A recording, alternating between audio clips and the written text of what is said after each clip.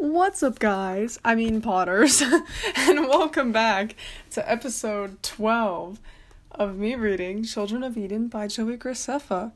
We are moving at a good pace.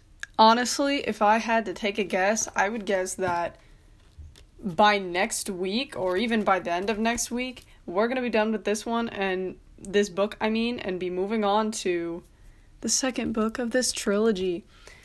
Because we're moving at a really good speed. And today we are reading chapters 23 through 24. So we're moving at a pretty good pace. Also, I don't know exactly how this, book will end, I don't know when I make it to, I know how the book is gonna end, but I mean, when I get to, the last few chapters, I don't know if there's gonna exactly be 2 or if there's gonna be 3. So I'll either put all 3 chapters in one episode and make the episode even longer, which I don't know if I'll be able to do that. But I'll do that, or I'll make the last chapter a whole separate episode. But I'll figure that out once I get there. So you guys might get an extra episode. If I don't feel like reading all 3 in one episode. But today we're reading chapters 23 and 24. And I'm going to do a quick little recap because a lot happened the last 2 chapters. And it's been a day. Depending on when you're listening to this, but it's been a day since I uploaded. So you might have forgotten. So we'll start with chapter 21, with the recap. So, beginning of this chapter, Lachlan and Rowan are going to get Rowan's lenses, except they're giving them to Lachlan. That's the plan. So Lachlan will get the lenses, go to a school in one of the inner circles, and be able to infiltrate the center that way. And so they finally make it to the Serpentine, which is the place they need to go to get the lenses. And,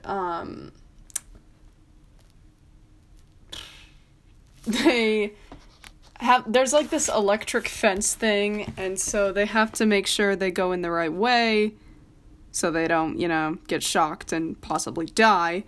So they figure out the right way in, and this girl greets them, this woman, and her name is Flame. And so she leads them inside. She's very feisty, she's pretty strict. And, when Rowan is I'm not gonna take the lenses, I'm gonna give them to Lachlan, she's just straight up nope, that is not gonna happen. And we learn that the reason for this is because the lenses are quite literally made for her. Nobody else can use them because they're, tied to her, Flame says she did, scans of her eyes and, her brain and everything. And so, therefore, nobody else can use those lenses. And so then, Lachlan is hey, you have to take my place, and you have to get these lenses, and, take my place and go to this school. And they go back and forth a bit, because Rowan's I'm not like you, I'm not a leader, I don't even know what the plan is, specifics-wise. And Lachlan's I believe in you, I know you can do this, and I wouldn't tell you to get the lenses if I didn't think you could. And so, finally, eventually, Rowan agrees, that she will take the lenses, take Lachlan's spot, and go to a school in one of the inner circles. And Rowan is why? But, Rowan is just why do you trust me so much with this? How do you know I'm gonna go through with it? And he's telling her how she is, constantly fighting for people, Lark and her brother, And she's just never thinking of herself, really. Like, not, like, in a bad way, but she's, like, constantly putting others before her.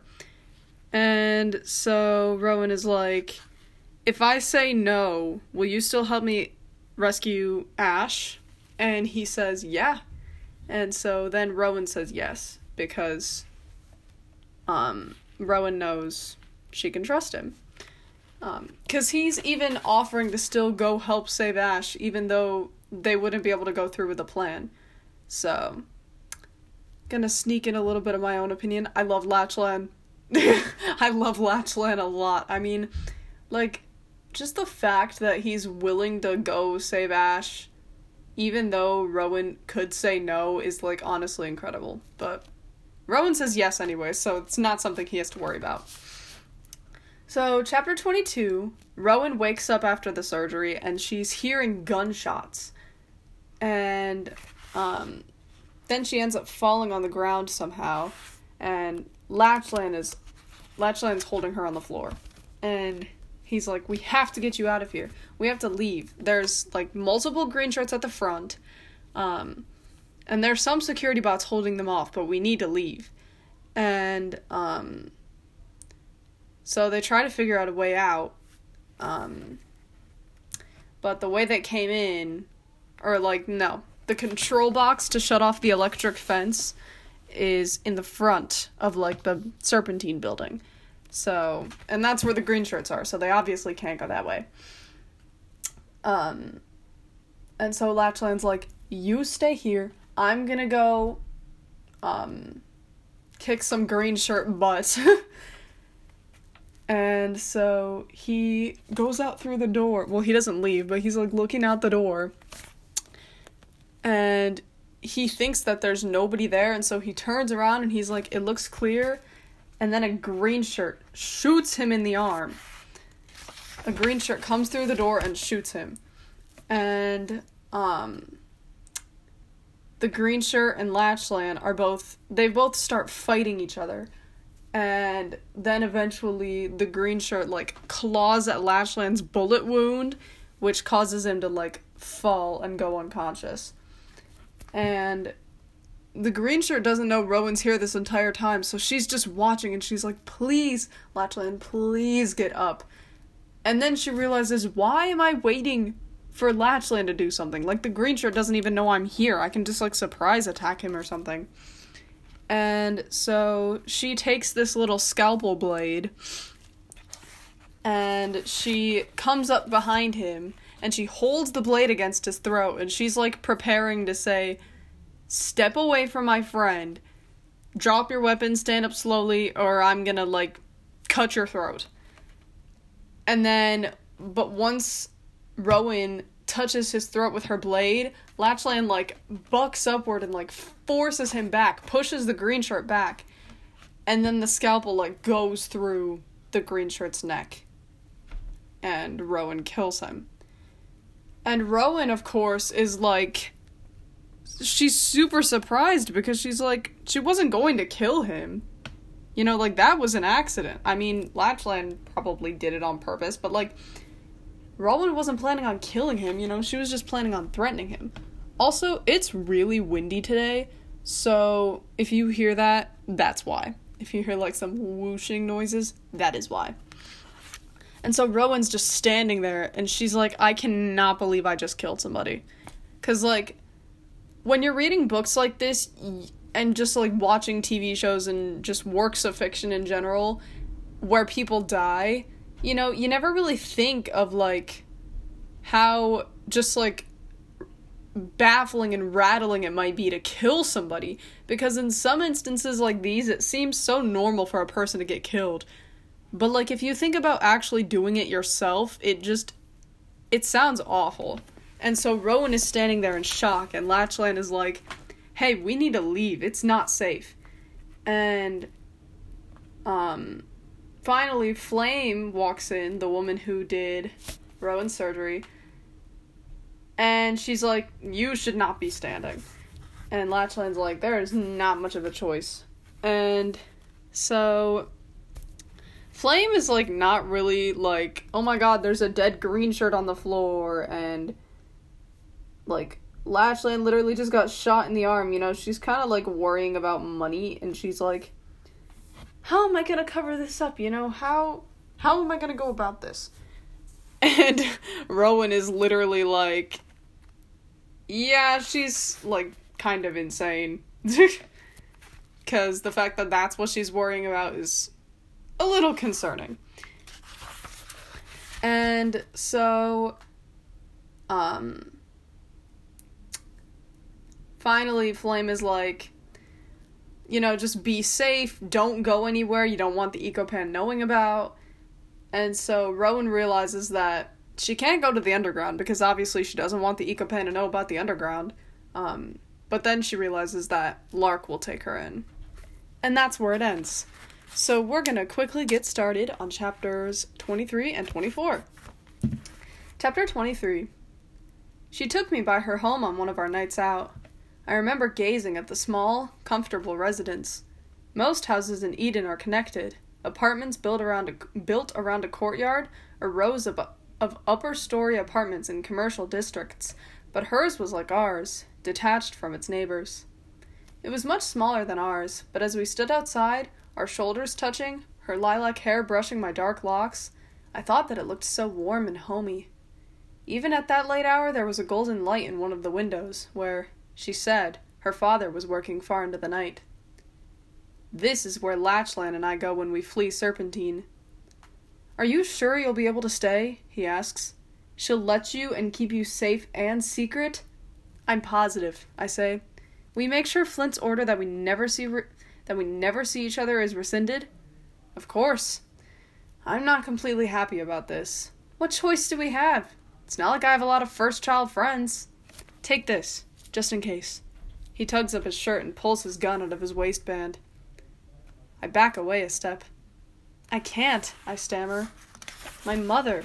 I know, he says, so gently, and he brushes a strand of hair from my cheek. But if the worst should happen, maybe this will keep you from sharing her fate. I squeeze my eyes closed, but reach for the gun. I don't know how to use it, I say as I heft its unfamiliar weight. It is small, but dense. He shows me how to slide the gun from its form-fitting holster. I'm so ignorant, I think it's part of the gun. And where the trigger is. Finger off the trigger until you're ready to fire, like this. He demonstrates, cupping my hand, laying his forefinger over mine. I don't think I'll be able to use it, I protest, but he shakes his head. You don't know what you're capable of. None of us do until we're put to the test. But you've been tested a lot lately, and you've shown. Back in Serpentine when that green shirt was going to kill me and you— Don't! I say sharply. I can still smell the blood. I think I will forever. I don't want to think about what I did. I try to tell myself that it wasn't really my fault, that I would have only threatened the green shirt, that he only died because Lachlan shoved him upward. An accident. Forgivable. But I know in my heart that if he hadn't dropped the weapon, if I really thought he was going to ignore my threat and kill Lachlan, I would have plunged the knife into his throat deliberately, an act of will. The knowledge frightens me. So does the way I don't make Lachlan take the gun back, but instead slip it under my own shirt, where it presses, cold and hard against my belly. I have things inside of me I don't understand, things I don't like. But they're things that are useful, that will keep me and the people I care about alive. When he's about to leave, I experience a moment of panic. Stay with me. He shakes his head. You can pass with Lark's parents. You've got the eyes for it. He winks his own second-child eyes at me. I haven't even seen them yet, I say. There wasn't exactly time to look for a mirror when we were under fire. How are they? I expect him to say they look just fine, maybe even to call them beautiful. Call me beautiful. Instead, he cocks his head and ponders far too long for comfort. They're not you. I feel myself crumble. I don't want the stupid lenses. I just want to be me, safe and happy. I hang my head so he can't see my eyes. Lachlan takes me by the chin and makes me lift my head, makes me look at him. Rowan is inside. You're not all this. He makes a sweeping gesture that encompasses my body from head to toe to head again. You're this. His palm comes to rest on my heart. I can feel it beating wildly against him. He pulls me closer, but only kisses me on the forehead. It's almost dawn. Get inside. I'll come back for you after dark. Without another word, he strides purposefully away, and in a moment he's lost in the night's last darkness. I turn to knock, and as I do so, I see a light in one of the rooms, softened by a curtain. It's not the same window I saw illuminated before, Lark's father's room. The curtain moves, and I see a glimpse of a face. Is that Lark? Did she see Latchline touch me? Kiss me? I knock and wait. And wait. When the door finally opens, it's not Lark, but a woman in her 40s, face a little puffy from sleep, her long fair hair tied in a hasty knot on the top of her head. Yes? She asks, more in curiosity than concern. I'm a friend of Lark's, I managed to choke out. Even though I know I cleaned myself thoroughly in a public convenience on the way here, I feel an overwhelming desire to check for telltale smears of dark red dried blood. I force myself to look at her, to look pleasant, normal. An odd hour for a social call. Her voice has that bit of a twang common in the outer circles. I never noticed it in Lark, but of course she's been going to school here. Are you early or late? What? I ask, confused. Up early to study for tomorrow's test or out late from last night's party? I gulp. Early? Right, she drawls. Don't worry, none of the parents talk to me, and I'm sure yours are no different. I won't be blabbing to them. Was it a good party? I can't think of an answer, and she laughs, standing aside to motion me in. Get your story straight before you try it on your parents. When I'm inside, I feel a heavy pressure pushing against my eyes. I'm going to cry. I can't cry ever again. If I do, I'll never stop. It's just... I know I don't have a lot of experience. Maybe every house feels like this. But Lark's place is somehow so obviously a home. There's a warmth, a smell of last night's cooking. There's a feel to it that I can't define. An aura of love, of safety, of family. It's not much, Lark's mom begins, almost apologetically. It's perfect, I say, so ardently that she laughs. Let me see if Lark is awake. She probably is, just like her namesake. I feel like she never slept for the first 3 years of her life. Up with the Larks.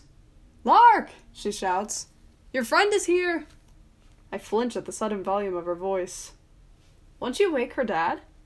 No, he's night manager at water reclamation. Water flows by sun and moon, as he always says. She rolls her eyes, but she's grinning, thinking about her husband. I bet they love each other and get silly together. I bet they're completely and totally happy. I'd like to see them together. Lark comes out, looking fresh-faced and awake. The only sign of her ordeal is the fact that she's wearing long sleeves. I know they hide the bruises she received during her capture and interrogation. I forgot we were going to study, I fill in, and then before she can accidentally introduce me by my old name, I hold out my hand to her mom and say, I'm Yarrow. River, she replies. I can call you by your first name? I ask, surprised. I've been tutored in politeness for the day I would finally be out in the world, and I wasn't expecting to be so informal. She gives a little shrug. Outer circle folk like us don't tend to be sticklers for the rules. There's a note of defiance in her voice. She wants to remind me that she and Lark aren't privileged inner circle people. It makes me wonder again why there are poor and rich, why there are inner and outer circles, why some have everything they could want and more, and some are literally starving. Eden isn't just supposed to be a shelter against the dead world, a place of survival and hibernation. It should be a utopia. There's no reason for inequality. But Lark drags me away to her room, and that conundrum slips away. The second the door closes behind us, she has her arms around me, her head resting between my neck and shoulder. I remember, she says. They said I wouldn't, and it was all a bit blurry for a while, but when it wore off, I remembered everything. She turns her head, pressing her lips to my throat. You were so brave, so strong. You saved my life. She pulls back, looks into my eyes, and gasps. Your eyes! They... She doesn't say any more, but I can see disappointment in her face. Was I just something exotic to her? A strange-eyed second child? Even though she lived in the inner circles, she mingled with the poor, the bestial, the odd. Was I just another oddity on her list? A way for her to feel special? Now that I can pass as a first child, am I just like everyone else? Lark seems to sense my mood. I have just the thing to cheer you up. Oopsie. So you lost a little color in your eyes. We'll just have to give you more color somewhere else. She sits me down in her bed and picks a contraption out of a small chest. I used to change my hair color all the time. Now I'm pretty set on this shade. She twirls a lock of her lilac hair, but sometimes I put in a streak for something different. She sits me down on the floor and perches on her bed, a knee on each side of my shoulders, my hair in easy reach. Now, do you want to pick for yourself, or do you trust me? I stiffen. Stop asking me that, I think. But once her hands start to caress my hair, I lean back into her and relax. She takes this as an asset. Ultramarine, I think, with a little bit of turquoise and jade. Nothing overwhelming, and mostly underneath. I want your natural dark hair to dominate. She strokes the machine along strands of my hair, combing it out with her fingers. I wish this could last forever, me with my head on her lap, safe under her care. But nothing lasts. There, she says finally, and jumps up to bring me a hand mirror. At first, I hardly notice any difference. Shake your head, she instructs me. I do, and the colors suddenly emerge, vivid streaks in my dark hair. I love it, I say honestly, but my gaze keeps being drawn back to my dull, flat, lifeless eyes. The hair can't make up for that, but I don't want to say that to Lark after she's been so kind. She must be looking at my eyes too, because as she looks at my reflection over my shoulder, she asks, "How did you get them?" It's probably better that I don't get into it. The more you know, the more they'll think you're a dangerous liability. Are they going to kill me for having contact with you? No.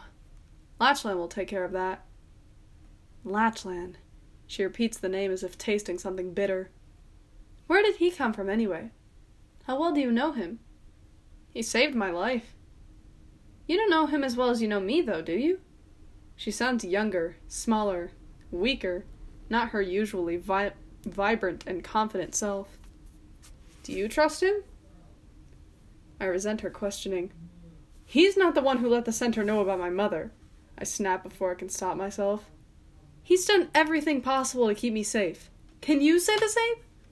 How dare you? She seethes, stepping back from me. I'm taking you into my home. I'm putting my father, my whole family, myself included, at terrible risk to help you. I made a mistake of trusting other people, I know, and there are no words to tell you how sorry I am. But I meant well, and I'll never trust anyone again. No one except you. Her voice has grown steadily softer, her anger dissipating. She glides closer to me, but this time I'm the one who takes a step back. Trusting anyone is dangerous. You can trust Lachlan too, I say. Oh, really? What did you have to do to get those lenses then? Nothing! What do you mean? I saw you from my window. He looked like he owned you. You looked like you didn't mind being owned. That's not the Rowan I know. Is that what this is about? Me and Lachlan? I don't want to fight. I'm tired, so incredibly tired, and hardly even know why she's mad. If anyone should be mad, it's me. But I'm here because I need her to help Lachlan and me save Ash. I'm not the Rowan you know. I'm not Rowan anymore. I'm Yarrow, and I'm going to bed. Before she can say another word, I throw back the deep plum-colored covers of her bed and slide in. I pull them resolutely almost all the way up over my face as I turn toward the wall. We'll meet Lachlan after dark, I mutter and close my eyes. Be ready to put your plan into action. Rowan, there's something I've been meaning to tell you. It just never seems to be the right time. What could she tell me? How sorry she is again? Exactly what she feels for me? I really don't want to hear it now. I pretend to fall asleep quickly. All the while, I don't hear Lark move. Finally, I do fall asleep.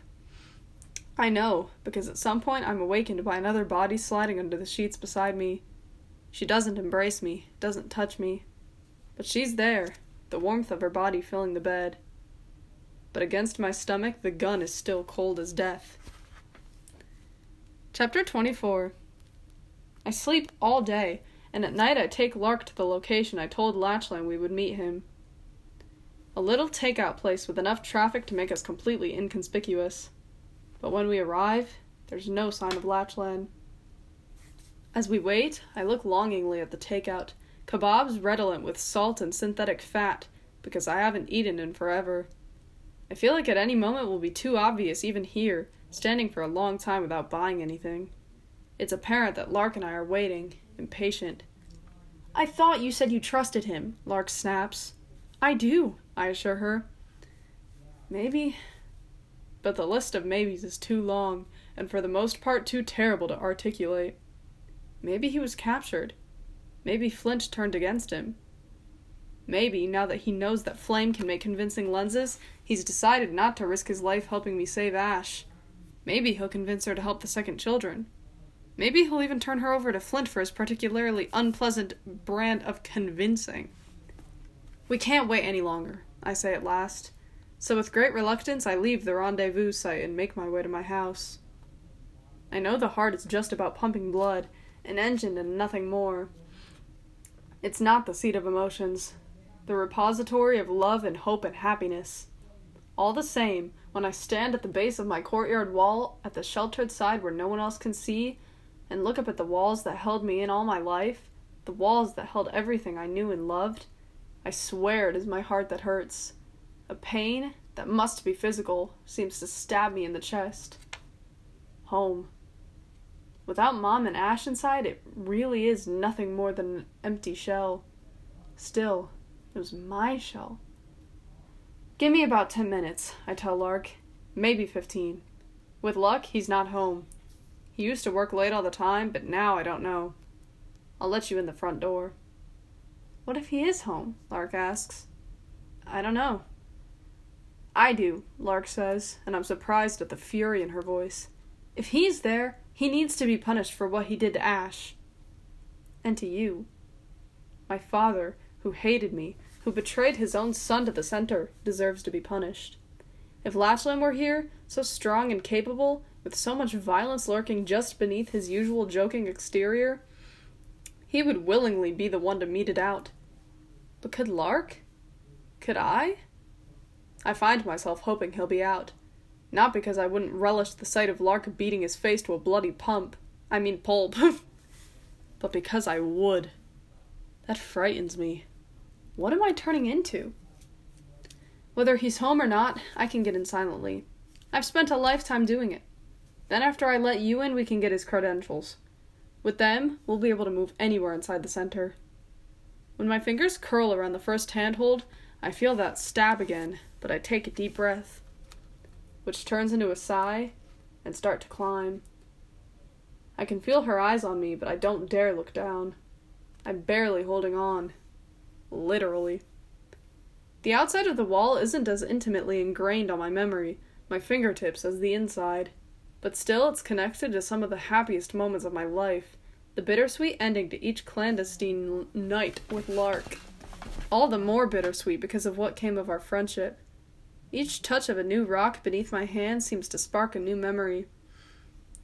Lark showing me the stars from the rooftop. Lark's kiss. After tonight, I may never see her again. I'll be embedded in my mission, under my new identity. It's probably for the best. I can't look at her without thinking how her careless trust of the wrong person cost my mother her life, and ultimately condemned Ash to his death sentence. I know she didn't mean to, that it tears at her almost as much as it does me. Still, it might be best that we're going our separate ways. At least I'll still have Latchline helping me with my mission. Don't cry, I tell myself firmly as I climb down on the inside. All your tears are already shed. Now it's the time for strength. My feet hit the moss inside the courtyard, and in an instant I feel caged again. What if I'd never ventured outside of my familial prison? What would have been different? Would I have found a way to grasp at happiness? I managed to walk across the springy moss Mom tended to so lovingly without a single salty drop falling. Sure, my eyes are already heavy and wet, but that's just from the surgery. I let myself into the house. Everything is just the same, as if I'd never left. I half expected new locks, a regiment of green shirts stationed inside. At the very least, some sign of chaos. Broken knickknacks, an overturned chair, an unwashed dish left on the countertop in a moment of grief or even distraction. Dust. But everything is perfect. Just as if Mom is still there, ruling so sweetly over the family. I move through the quiet house, touching things, smelling Mom's side of the sofa, the place where her ponytail would rest when she flopped down after a long day at work. And I listen for the sound of my father. The house is silent. Cautiously, I creep toward my parents' bedroom. There, finally, is a small sign of disruption. The bedclothes are disheveled. Did he forget to make the bed, plagued by guilt? Did he simply not know how to perform a task Mom usually did? Or had he been unable to sleep in their bed since her death? I don't know, but at least something is different. If it wasn't made mostly of stone, I'd like to burn this whole house to the ground. The bedroom is empty, and so is the rest of the house. My father is out. Maybe at work, maybe scheming to destroy something else. Maybe, if he has an ounce of goodness in him, getting drunk and nerving himself up to jump off the tallest building in Eden. Bitterness consumes me, a hate that hurts, but I can't fight. I let Lark in. We're alone, I say, and lead her to my father's office. We're looking for a security pass. I can only hope that he's not staying late at work, but out somewhere else. If he's at work, he'll have his ID on him. I have no idea what we'll do then. We might also need other security codes to pass center security. Lachlan would know exactly what we need. I'm not so sure myself. Where is Lachlan? I start to go through various documents in my father's office. Can't you find it? Lark asks, glancing anxiously in the direction of the front door, listening for sounds of approach. I'm beginning to panic that I won't be able to find it. What if he still has it on him? Do we wait for him to come home and take it from him by force? Finally, I find it, shoved haphazardly in a drawer as if he just wanted to get rid of it in a hurry. I've got it! I cry excitedly, holding it up. I think this is all we need. My father doesn't seem to be very security conscious. Then let's go, she says urgently. He could be back any minute. I want to see if there's anything else useful here. I don't know what else we might need once we're in the center. I also wonder if there might be anything incriminating in here, leverage to use against my father. Or maybe something that would be useful to the underground. I scan each page as quickly as I can. Come on, Lark says anxiously, bouncing on the balls of her feet. But it's too late. I hear the doorknob turn, my father's heavy tread, stumbling. I reach under my shirt and touch the gun pressed against my navel. No, I say very softly, reminding myself that I'm a good person. Better than my father, at any rate. If he doesn't come in here, if he goes straight to bed, we can slip out the front door. He's talking. Did he bring someone home with him? I step closer to the closed over, but not completely closed, door and listen. It's not my fault. His voice is wheedling, pathetic. I've never heard him sound like that before. It wasn't supposed to happen like that. I wait, but there's no answer. He's alone, talking to himself. In here, quick, I say to Lark as I pull the trick bookcase out on its silent and smooth pneumatic hinges. She steps into the secret alcove behind me and I close the door over. Not all the way, though. Once closed, it can only be opened from the outside. If anything should go wrong, I don't want Lark trapped in there. I creep out. I'm being foolish, I know, but I feel like I need to see my father. I haven't decided yet if he needs to see me. I was supposed to be the good example, the man who puts Eden before family, the incorruptible leader who isn't tainted by his family's transgressions. I hear a meaty thud, and another. When I poke my head carefully around the corner and look into the kitchen, I see him striking the sides of his head with his hands. Oh, Ash, what have I done? They promised me! He slams his head down on the counter, and when he stands, swaying unsteadily, there's a bloody gash in his forehead. Good, I think. I'm getting used to blood now. Another part hurts for him. Whatever else he is, he loved Mom. And Ash, I thought. I step into the room. What did they promise you?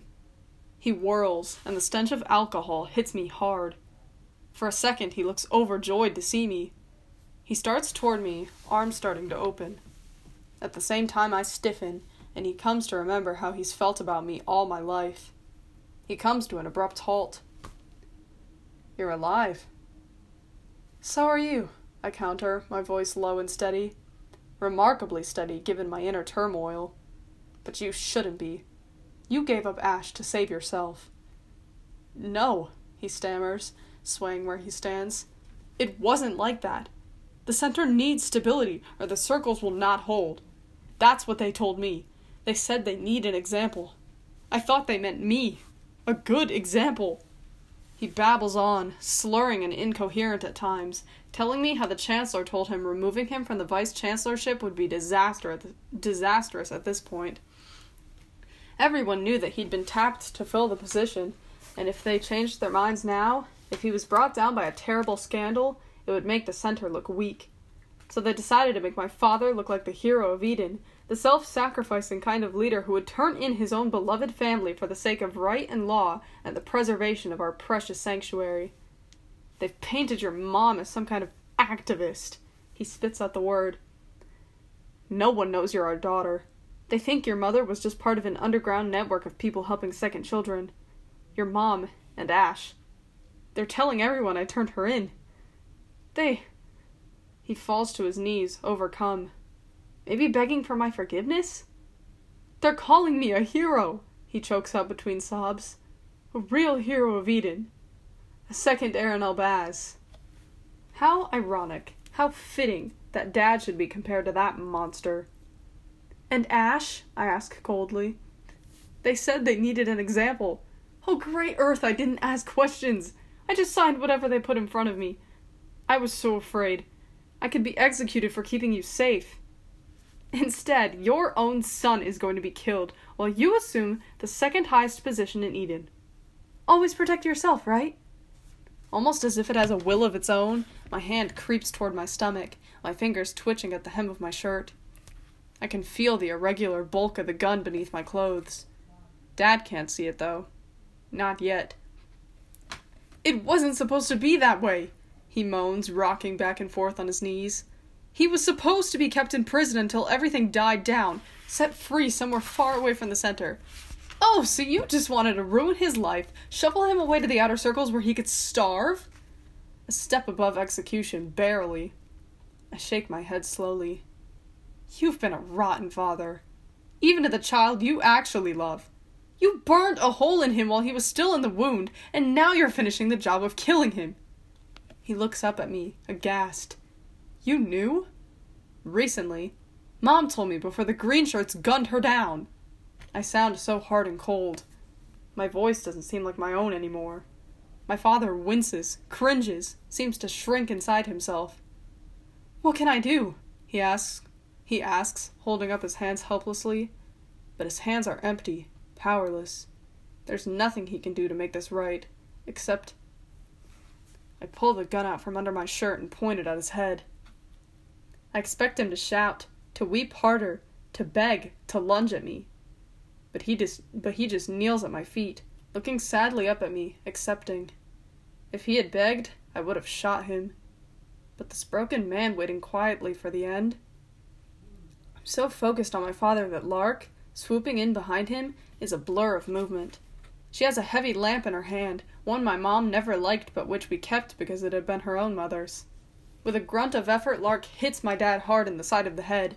He crumples to the tile floor, unconscious.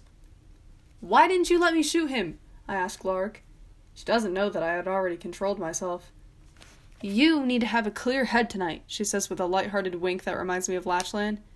Do you think you'd be calm and collected if you just executed your own father? She's right, of course. She understands me. Let's go, I say, and lead her from my house. Latchland is outside, lurking in a cluster of faux palm trees planted near our doorway. "Where were you?" I demand at the same time he says, "Why didn't you wait for me?" Then we both notice I still have the gun in my hand.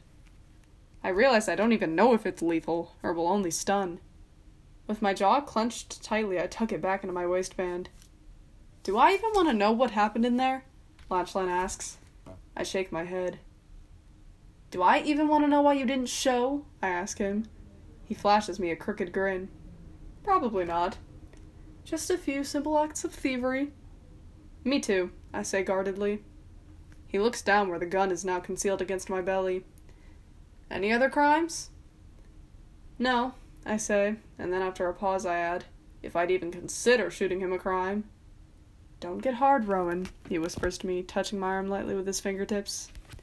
"If the world calls for someone hard, call on me. I'm already broken." Boom! That was chapter 25. Boosh! So, that was a lot. Rowan went back to her house and met up with her father. And obviously other stuff happened, but that's just what happened recently. But anyway, I hope you guys enjoyed today's episode of the podcast. Remember that I post every other day, so the next time you will be seeing an episode will be this Saturday. I always read 2 chapters every single episode, and be sure you're caught up before I post them. And I will see you guys on Saturday to read chapters 25 and 26. So, bye!